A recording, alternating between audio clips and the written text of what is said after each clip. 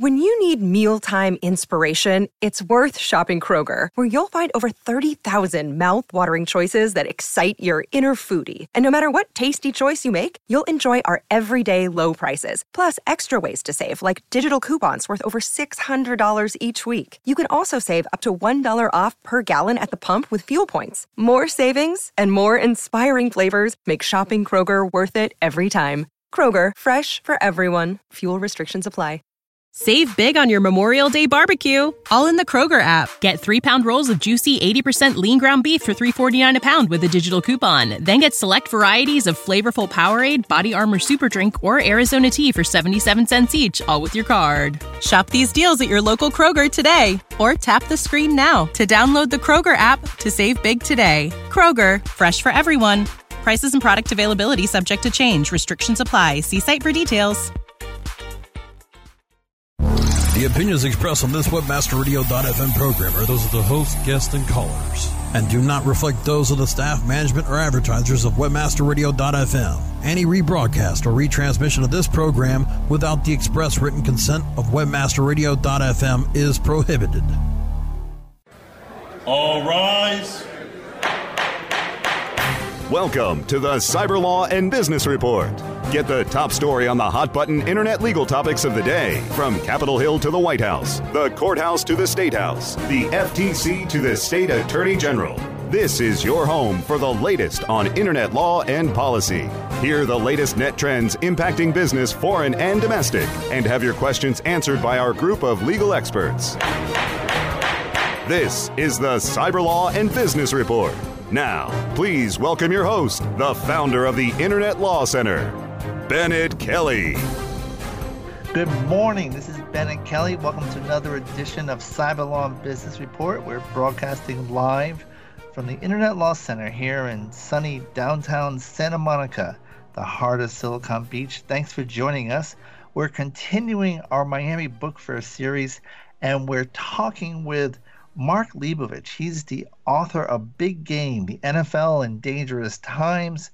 And Mark is the chief national correspondent for the New York Times Magazine. He's a recipient of the National Magazine Award for Profile Writing. And he's also the author of 3 books, including the #1 New York Times bestseller of This Town, about political culture of the 21st century Washington, D.C., and prior to joining the Times, he worked in national politics in the New York Times Washington Bureau. So thank you for joining us, Mark. My pleasure. Good to be with you. Your book is being very well received. Yahoo Sports said, Big Game is an exceptional new behind-the-scenes book.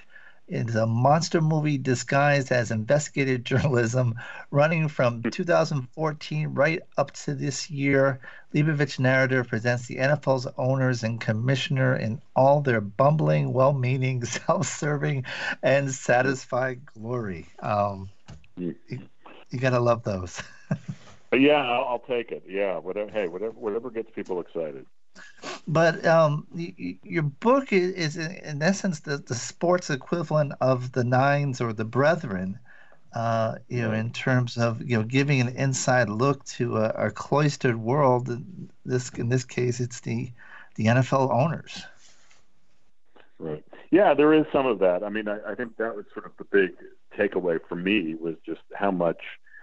First of all, how much power these billionaire owners have, but also how insular this culture was, and how little I knew about them. And I was pretty shocked, frankly, at how much access I was able to get, and how much time I got to spend just sort of talking to a lot of the owners, and a lot of the people who work in the league office, and Commissioner Goodell, and a lot of players like Tom Brady being one of them. So it was really, I mean, I didn't realize how the degree to which this was such a sort of subculture, or sort of a world all its own beyond what we see on the field and on the sort of TV approved productions that the NFL provides for us. So yeah, no, it's very much a behind the scenes look, I thought. Well, what sets them apart from owners of other leagues, you think? Yeah, I mean, I think part of it is just they have so much power within the league structure. I mean, other leagues have a much more of a structure where, first of all, the unions are stronger, but also The commissioner tends to have more free reign, and this is very much a trade group. I mean, this is 32 billionaires, essentially almost entirely men, entirely white, and they just sort of get to decide everything, and the commissioner works for them, and he can also, in a weird way, discipline them and hurt their reputations and hurt their franchises and so forth. So it's a weird dynamic, but mostly it did remind me, I mean, the Brethren was an interesting parallel you drew. I mean, it did remind me very much of just a kind of an oligarchy of people who are, kind of, they think they operate in the shadows, but really they own the whole kit and caboodle. And so that to me, I think just the degree of power they have relative to the rest of the league was what surprised me, especially compared to how it works in other leagues. Now, in your book, it's the NFL in dangerous times, and there are a number of things that are dangerous for the league at this time. Obviously, you cover some of them, or the whole concussion issue, declining TV revenue, and then the whole political polarization over the kneeling of the Kaepernick protests. Sure. Yeah, no, I mean, there are a lot of things that, I'm sorry, go ahead. No, go ahead. No, I mean, I think there are a lot of, I mean, the danger comes in many forms. And I mean, to me, the chief danger is that the popularity of the game and really the greatness of the game is what keeps the golden goose so fat. But ultimately, it's the people who run it. It happens, it succeeds in spite of and rather than because of the people who run it and own it. And I just don't have any sense that the leadership of the league, and I try to detail this in Big Game, has any clue on how to handle the next crisis. And the thing about the NFL in recent years is there's always been a crisis, and they've proven again and again that they are very good at making them worse quite often. And you just never know. I mean, you get a sense just in hanging around a lot of the owners that despite all the prosperity, there's a sense that the chandelier is just going to drop on their heads like at any moment, and they are not convinced they have the people in charge to handle these things. And long term, I mean, obviously a lot of your book focuses on Roger Goodell. Where do you see, how much longer do you think Goodell will be commissioner?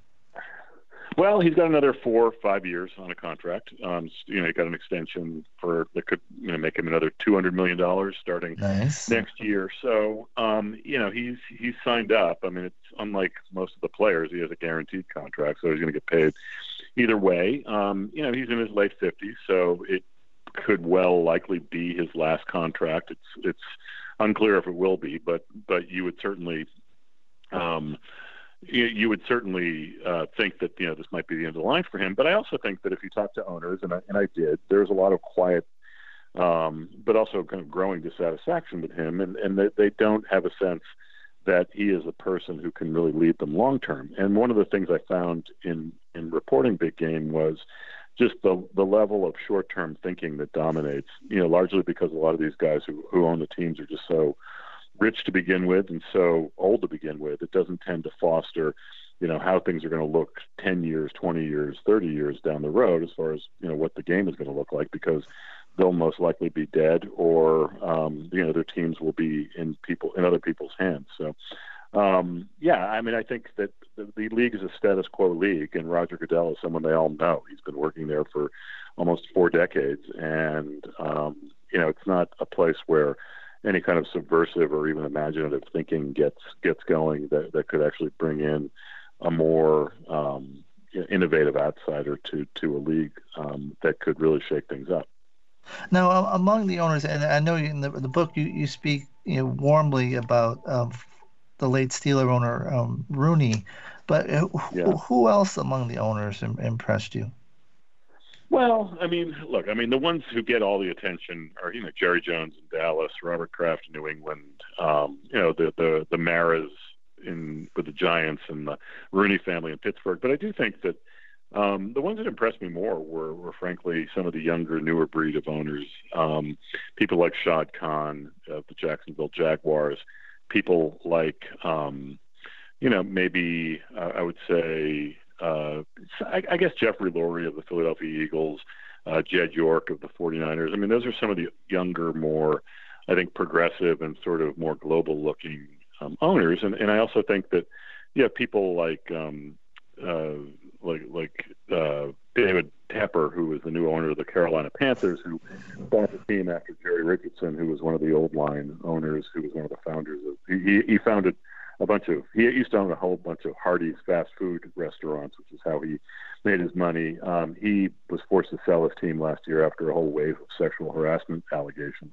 I mean, you do think slowly but surely, as some of the older owners get either sick or die off, there'll be maybe a younger, more innovative breed of owners. And I also was pretty impressed with some of the number twos at some of the teams, some of the next generation people like Tony Khan, who was Shad Khan's son in Jacksonville, Jonathan Kraft, who is Robert's son in New England, people like, I guess Rich McKay, who was the number two in Atlanta, very impressive guy. So I did meet a number of very impressive sort of, maybe more business school McKinsey type who do, I think, a lot more looking around corners than their forebears actually did. No, I know there's one owner in particular you don't necessarily think very highly of, and he's actually the owner in the market you live in. Snyder, yeah. Yes. Yes. Dan Snyder would be, I would say that he is probably the least popular of all the owners that I dealt with, and I can see why. I mean, he's not exactly a warm and fuzzy type. But I mean, I used to live in D.C. In fact, I'm from New England as well, from Rhode Island, and I went to school in D.C. and arrived the same year as Joe Gibbs. And I left the first time or the second time? The first time. That's a good point. The very first time in '81, right. And I left in '94. Oh, wow. So I saw the 3 Super Bowl wins, and the glory years. Yeah, it really was, and just seeing the city respond to the team when they went from being, I think Gibbs was lost his first 5 games, and just the excitement of it all, and seeing the city, the way they adored that team. And then to go back now and see a city that's almost indifferent about the Redskins. And it's just, it's shocking. It's true. No, it is pretty shocking. I mean, I actually think the Washington Redskins are kind of an interesting object lesson on what happens to a very successful NFL business. I mean, one thing you cannot deny with the Dan Snyder Washington Redskins is they've made a ton of money. They have squeezed so much revenue out of what is still an extremely valuable brand, and certainly, I mean, there's been a lot of they have more competition than they used to be. I mean, the Washington Nationals are here now, and they've been successful, certainly in drawing up interest. I mean, the Washington Capitals won the Stanley Cup last year. I mean, there's a newish downtown stadium that has done pretty well with the Washington Wizards and the Capitals playing there. So, I mean, but at the same time, I mean, given the power of the Redskins in this market, and given the money that Snyder's been able to make on the team, there is just so much bad will around here for this team, and largely a lot of that is just driven by the owner and his own, just ham-handed way he has sort of handled a lot of the teams. The team hasn't been particularly good over the last 20 years or so that he's owned the team.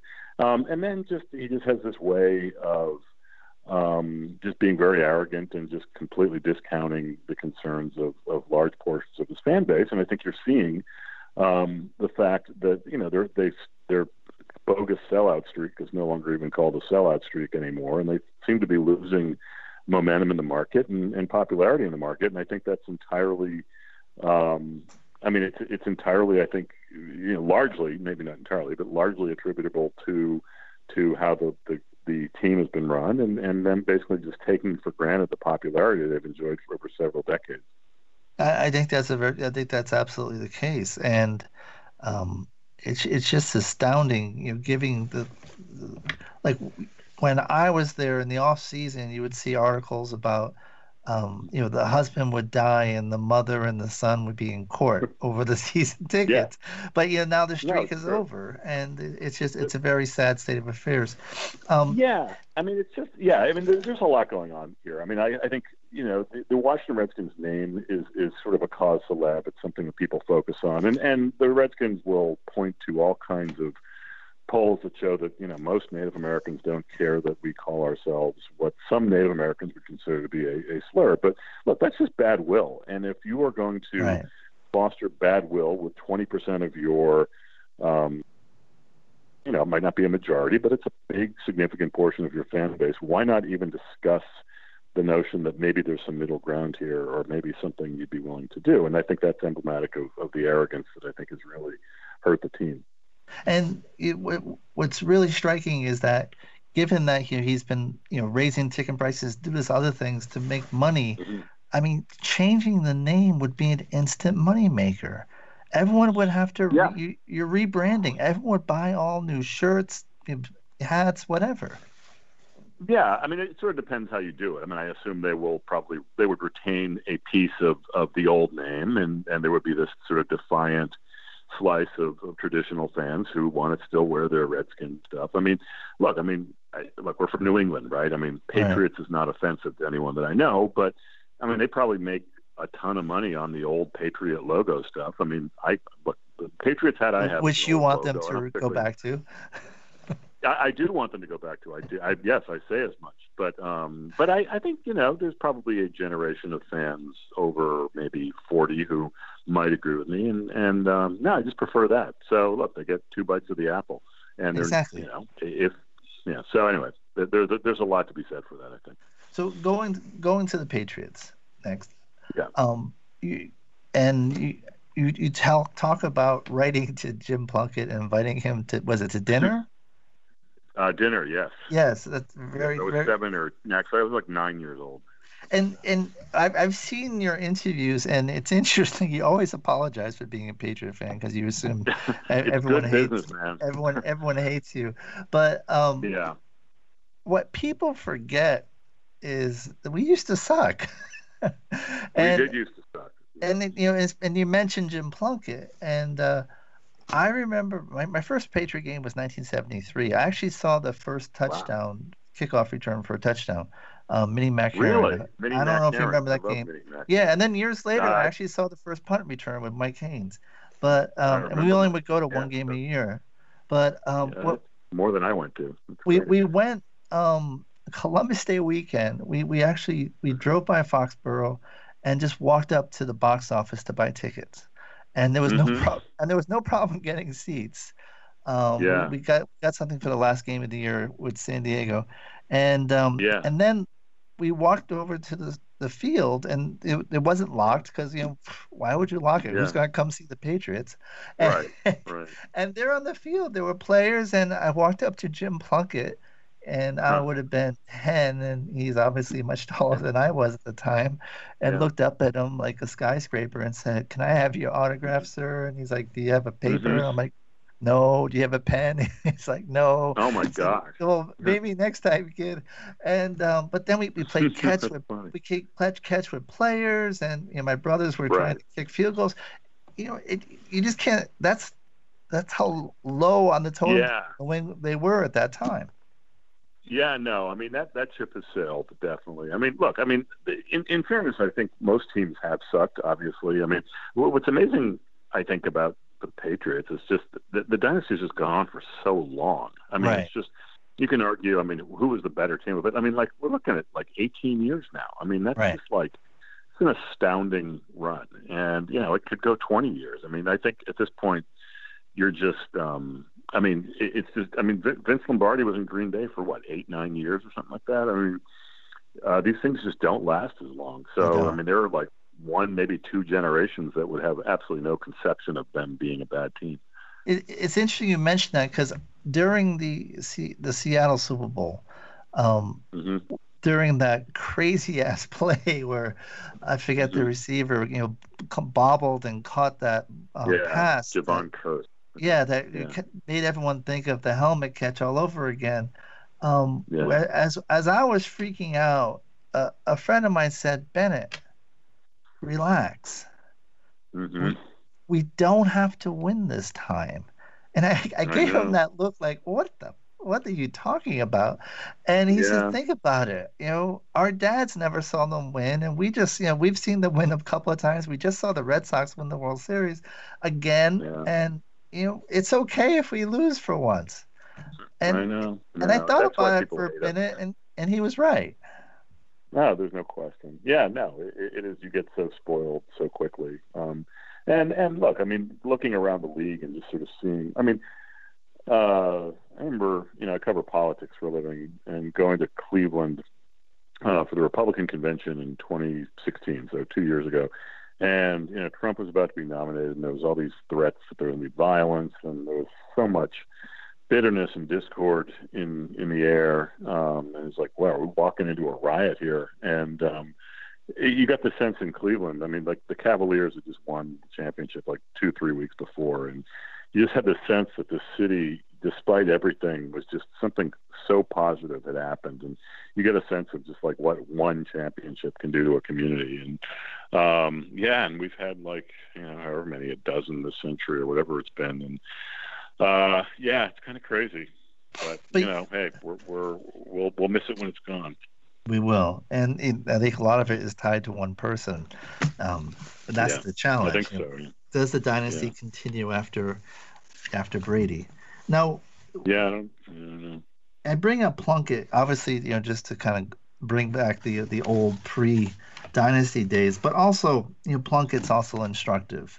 Because he had that recent story where he was quoted as saying, "My life sucks," right, in the San Jose Mercury News, your old paper, and and in addition, you go on to talk about Tony Dorsett and some of the other athletes, and it's you have all these athletes now who are late in their lives and just miserable, and you have some alums like Troy Aikman, and I know Bo Jackson has said he won't allow his kids to play football.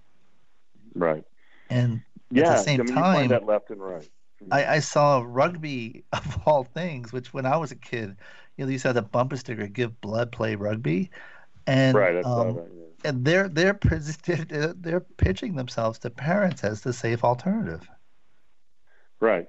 Yeah, I mean, I don't know if I'd let my kids play rugby. I mean, I'm lucky enough to have daughters. But no, I mean, it's true. I mean, that is, I mean, one of the recurring themes of Big Game was just you see this glory mingling so closely with just this pain, and look, it just takes such a toll, and that's unavoidable. And the idea that football can somehow be made safe by some equipment, tweak or some rule change or something is just a pipe dream. I mean, because these players, just keep getting bigger, stronger, faster. And look, I mean, there's just no shortage of former players who are suffering some kind of significant post-career trauma or just some kind of physical or cognitive damage. So, I mean, that's out there. And I think what's different now is there's just greater awareness, and I think people are better equipped to know what the risks are, and we'll see how that sort of comes out in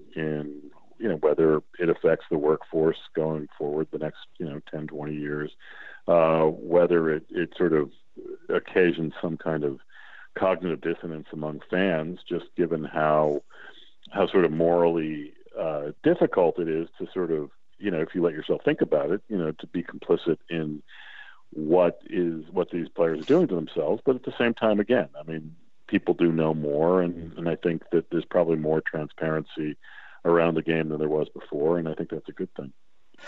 But I think there's a difference in that, Tony Dorsett, for example, or Plunkett, they were at an age where I don't think people were aware of the harm this could do. And today's players, like for example, you talk to Brady, and I don't think Brady ever really addresses this issue. No, he doesn't. And so they're kind of in this state of denial, or they don't want to address the possibility that that could be them 10, 20, 30 years from now. Yeah. I mean, I think Brady in some ways, or I think there are some positions where you can probably make a case that your relatively protected. I think quarterback might be one of them in this day and age, which is not to say that quarterbacks don't, get injured or do not get concussions and do not have long-term health risks. But I mean, you see, even as the rules are progressing, I mean, it is hard to put a tough hit on a quarterback, especially when they're behind the line of scrimmage, without drawing a pretty big penalty. And also, Brady's got a lot of his alternative medicine stuff that you can argue the merits of, but ultimately he believes very strongly in them, and I think it gives him a level of faith and comfort, whether misplaced or not, that he will not pay, the kind of price that, say, a Junior Seau, paid in his career. So, no, I mean, I think, but outside of a few positions, I mean, quarterback being one, kicker, punter, being, others, it's a game that, if you're going to play more than a few years, is going to definitely leave, many, many scars. We're going to take a short break. We'll be talking more about this issue and more as we talk with Mark Leibovich, the author of Big Game, the NFL in Dangerous Times. Stay tuned for more of the Cyber Law and Business Report after this brief recess for our sponsors. Do you look at the task of ranking your site at the top of the search engines like you would climbing the top of Mount Everest? It doesn't have to be. TopSEOs.com knows how hard that climb can be, and they can make top ranking a reality. Top SEOs sends you to only the right search vendors and agencies that they know will work for you. Since 2002, TopSEOs.com has reviewed and researched the best search engine marketing agencies and solutions providers. Don't risk the cost of falling off the proverbial peak of search rankings. Let Top SEOs give you peace of mind. TopSEOs.com, the independent authority on search vendors.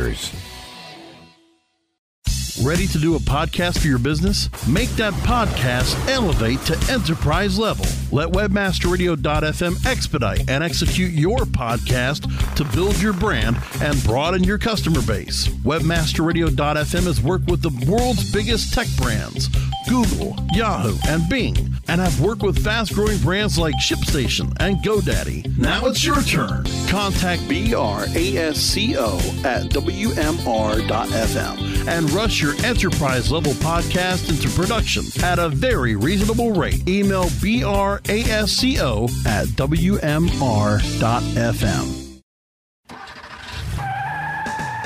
Are you looking for the best in WordPress speed, security, and scalability? WP Engine is a digital experience platform for WordPress, powering digital experiences for large brands around the world.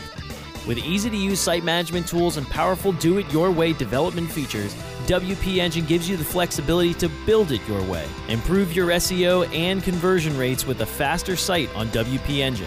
Learn more on WPEngine.com. The best gavel-to-gavel legal news and information on the net is right here. This is the Cyber Law and Business Report, only on WebmasterRadio.fm.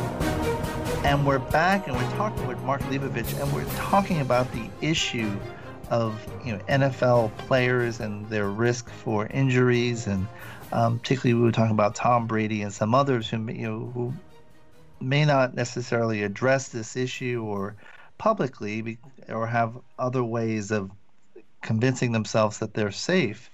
But you deal a lot in your book with the Patriots, and obviously they're your team and mine as well. But if in Patriot Town you have several instances of CTE that are very public. Sure. Junior Seau, Aaron Hernandez, and I'm sure that I'm leaving one or two out.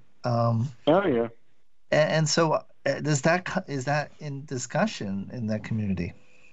Not really. I mean, look, I think every community has, it's inescapable that there are going to be stories like this. I mean, you just don't find a lot of people up there that say, "Hey, I'm not going to the Patriots game because of Aaron Hernandez." I mean, look, it's obviously a terrible, terrible story and terrible, situation, and lives were lost. So, I mean, obviously it's awful, but I also think that like anywhere across the league, sports fans have an ability to compartmentalize and not not just sort of decide not to watch football because of a bunch of bad stories. It's just like it's inescapable, and it's something that football fans have decided for whatever reason that it's just worth the trouble.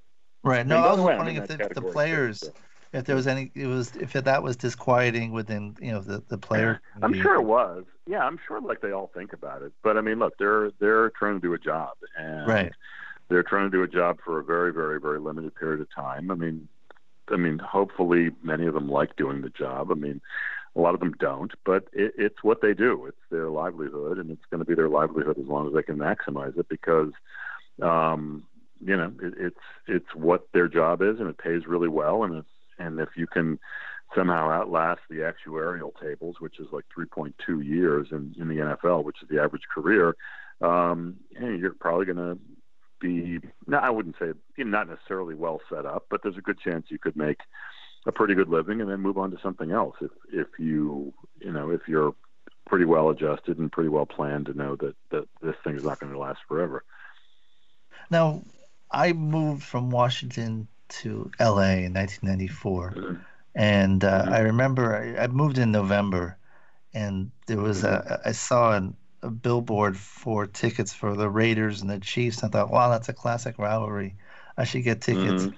And but it was right around Christmas season. I said to myself, you know what? I'll get them. I'll go next season. And of course that was, and of course the next month the Raiders and the Rams leave. And exactly. And so one thing your book deals with is the whole who gets to move back into LA, and the Rams and the Chargers as the reluctant second tenant. Actually, they weren't reluctant. It was their host who was reluctant. Exactly. Moving back to L.A., and I was wondering what your take was of how the return to L.A. Has been for the NFL. Because to be honest, I think after initial year or so, people got used to not having football, and it's not entirely clear to what extent the Rams or the Chargers are being embraced. Oh yeah, no question. I mean, LA of all places certainly is a market that has shown that, for these teams, have their own histories and stuff. But I mean, there's plenty else to do in LA, and it was unclear if the city or the market had an appetite for one team, let alone two teams. So I mean, I think that this move has been, so far, I mean, I wouldn't say it's been a disaster, but I don't think anyone wanted San Diego to move to LA at all. I mean, really the one person who did was Dean Spanos, the controlling owner of the Chargers, and he made more money, I guess. I guess his franchise is worth more money, but LA didn't necessarily want him, and I think the fans or non-fans of the Chargers in LA are kind of proving that. San Diego certainly didn't want him to move. The other owners certainly didn't want him to move in large part. So I don't know what their future holds. I mean, there's this promise of this incredibly great new stadium in LA, which I no doubt will be beautiful. It's under construction, yeah. It's under construction, yeah. It's going to cost like a few $1 billion, and Stan Kroenke, the owner of the Rams, is footing most of the bill. So, I mean, good for him. At least taxpayers don't really have to pay up for it. But look, I mean, I think at the end of the day, I mean, if the LA Rams are bad, I don't get a sense that people are walking around LA just like depressed or anything. No, not at all. I mean, there's a great history with the Rams, but there's not necessarily. No one's ever thought that LA is like a great football town necessarily. Yeah, I think that's true. I think there's some excitement for the Rams, particularly at the end of last year and going into they're this unbeaten year. now. So. Yeah, I mean they're looking like contenders, but I'm starting to see more merchandise, but it doesn't seem to filter into the consciousness of the city. I mean, you can tell when the Dodgers are winning or the Lakers are winning. There's a buzz, and it's not here yet for them. I think that's right. I think look, the Rams have an undeniable history in LA. I mean, actually, were there long before the Dodgers and the Lakers were. So I mean, that's not to be denied. And also the team now is extremely compelling. Some of their players, their coach, the stadium, their record. I mean, there's a lot to recommend it. But at the same time, they strike me as like maybe the third team out there. But having said that, I mean, I think it's good that there's at least one team there, but I don't think a second team needs to be there. And look, the NFL is a way of pissing off market after market after market, whether it's St. Louis or Oakland or San Diego or, I don't know, Cleveland when the Browns left or Baltimore when the Colts left. I mean, these things do add up. And then, you add like the markets that just absolutely, despise Roger Goodell, whether it's, New England or Dallas or Baltimore, wherever. I mean, these things do add up, and there's a lot of bad will around stuff the league has done. And I certainly don't blame, people in San Diego or Oakland or wherever just being through with the NFL.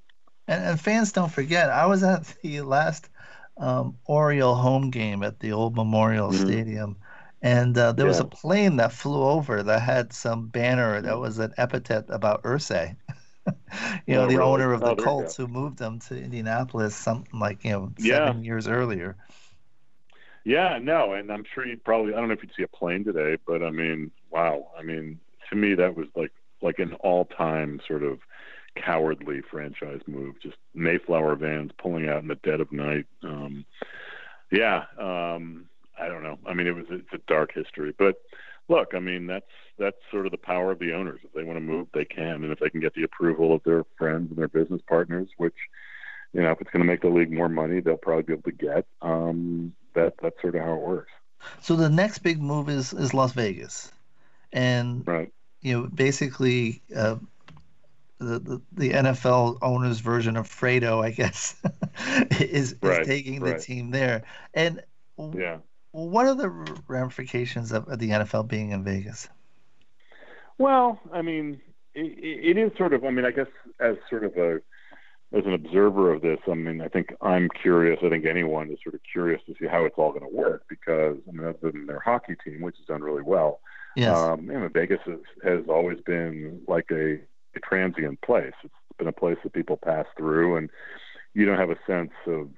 I mean, there's always been a sense of spectacle about Los Angeles in the same way that there's always been a sense of spectacle around the NFL, but they've never touched each other. Like the brainstem has never touched the brain, right? Or the brainstem has never touched the spinal cord. And if you sort of figure if gambling is the spinal cord of a lot of, football enthusiasm around the country, I mean, it's always been like at arm's length. So, look, I think I'm curious to see what it's going to look like. I also think that, I mean, it's a pretty small market compared certainly to Oakland and the Bay Area in general. It exposes the league to all kinds of just towering hypocrisy on all of the warnings and taboo around gambling and casinos and all the elements around Vegas that they have tried to steer clear of and be all self-righteous about.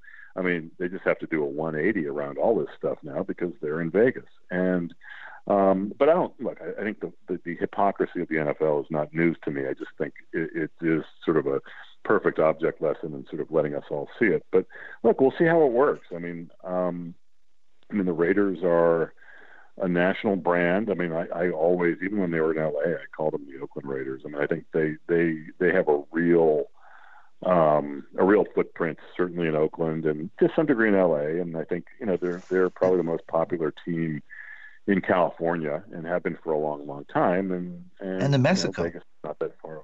Yeah. And in Mexico too. Yeah. And Vegas is not that far away. And Vegas has sort of a somewhat, an outlaw, kind of gambler quality that, the Raiders of Kenny Stabler and sort of the Black Hole evoke. So I think, from a branding perspective, there is some synergy there. But I also think that, I don't know. I mean, it also could be a monumental failure because the Raiders are not like a model franchise, and Vegas doesn't really know how to do this.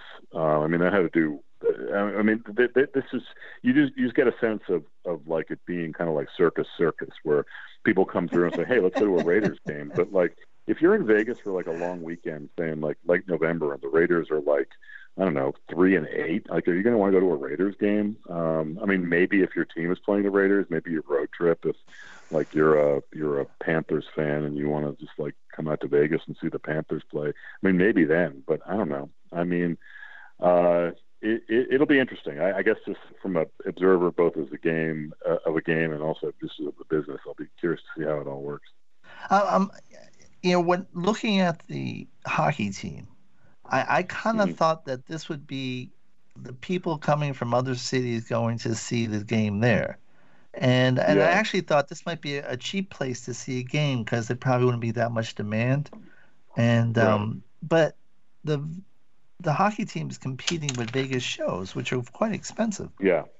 And so they're pricing according to that, and they're selling out.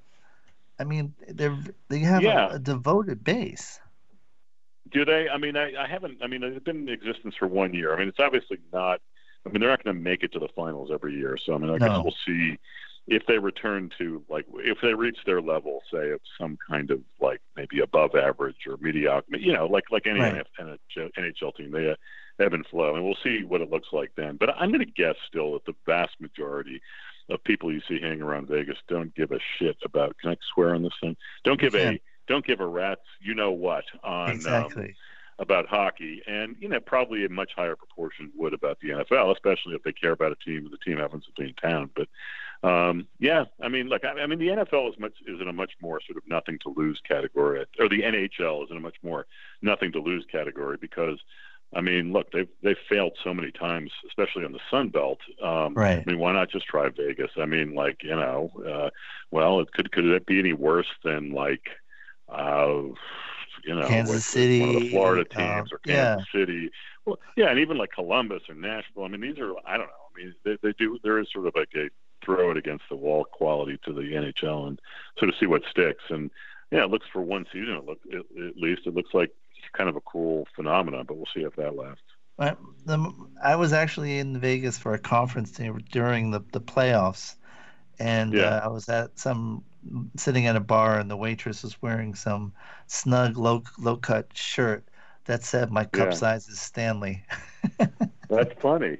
See, that's it's kind of dirty. I like it. Exactly. That's the Vegas approach. Now, you talk about the Steelers owner, Dan Rooney, and his passing, and about how he had the view of putting the league first, and you wondered what he might have said in the troubled year ahead that would include Donald Trump attacking the league over the Kaepernick issue. What do you think Rooney would have said? Well, I mean, look, I mean, Dan Rooney, I mean, first of all, he was certainly a strong voice. I mean, he was also, he probably would have been appalled by Donald Trump, I think, like many of the owners silently are, but yeah, he would have also known that there's a big problem here and they got to sort of tackle this, so to speak, from a business standpoint. But no, I mean, look, there's just not a lot of high principle involved in just sort of, I mean, what's striking to me to this day is that none of the owners publicly, they did privately, and that sort of tripped out, but none of them publicly, and certainly not the commissioner publicly, said, look, Mr. President, you leave us alone, go take a hike or something like that. And, look, you're the CEO of the business. You run the business, you own the business, and you're being directly attacked by the President of the United States. And I understand that, you might offend some fans if you say that, but I mean, it is amazing that just pragmatism just prevails over and over and over again. Usually it's pragmatism tied to the level of greed that people, have become accustomed to. And the fact is a bunch of ratings points and, poll numbers were probably driving that. And the prevailing view is just let's make that go away. And look, I mean, Dan Rooney, especially in his late years, was I mean, when he was older, I mean, he would have, I'm sure, counseled Goodell privately in some kind of probably cautious but ultimately principled way. And Art Rooney, Dan's son, is very much, I think, cut from the same cloth in that they're not going to sort of yell and scream. They're not going to really go out on any kind of limb, but they'll hopefully, hopefully be part of a groupthink that prevails. But look, it was an extraordinary situation. It looks like it's calmed down a little bit this year, largely because I think the president's been preoccupied with a bunch of other stuff. But again, I mean, you just don't know when it's going to pop up again. We're going to take a short break. When we come back, we'll be talking more about Big Game with Mark Leibovich. You're listening to Cyber Law and Business Report, only on webmasterradio.fm.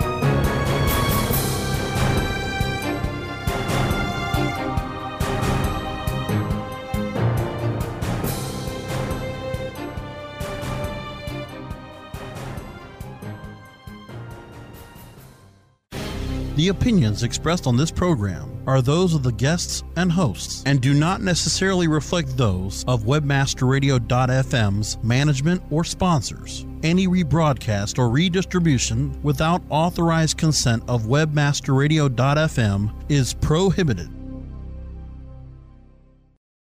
When you need mealtime inspiration, it's worth shopping Kroger, where you'll find over 30,000 mouth-watering choices that excite your inner foodie. And no matter what tasty choice you make, you'll enjoy our everyday low prices, plus extra ways to save, like digital coupons worth over $600 each week. You can also save up to $1 off per gallon at the pump with fuel points. More savings and more inspiring flavors make shopping Kroger worth it every time. Kroger, fresh for everyone. Fuel restrictions apply. Save big on your Memorial Day barbecue, all in the Kroger app. Get 3-pound rolls of juicy 80% lean ground beef for $3.49 a pound with a digital coupon. Then get select varieties of flavorful Powerade, Body Armor Super Drink, or Arizona tea for 77 cents each, all with your card. Shop these deals at your local Kroger today, or tap the screen now to download the Kroger app to save big today. Kroger, fresh for everyone. Prices and product availability subject to change. Restrictions apply. See site for details.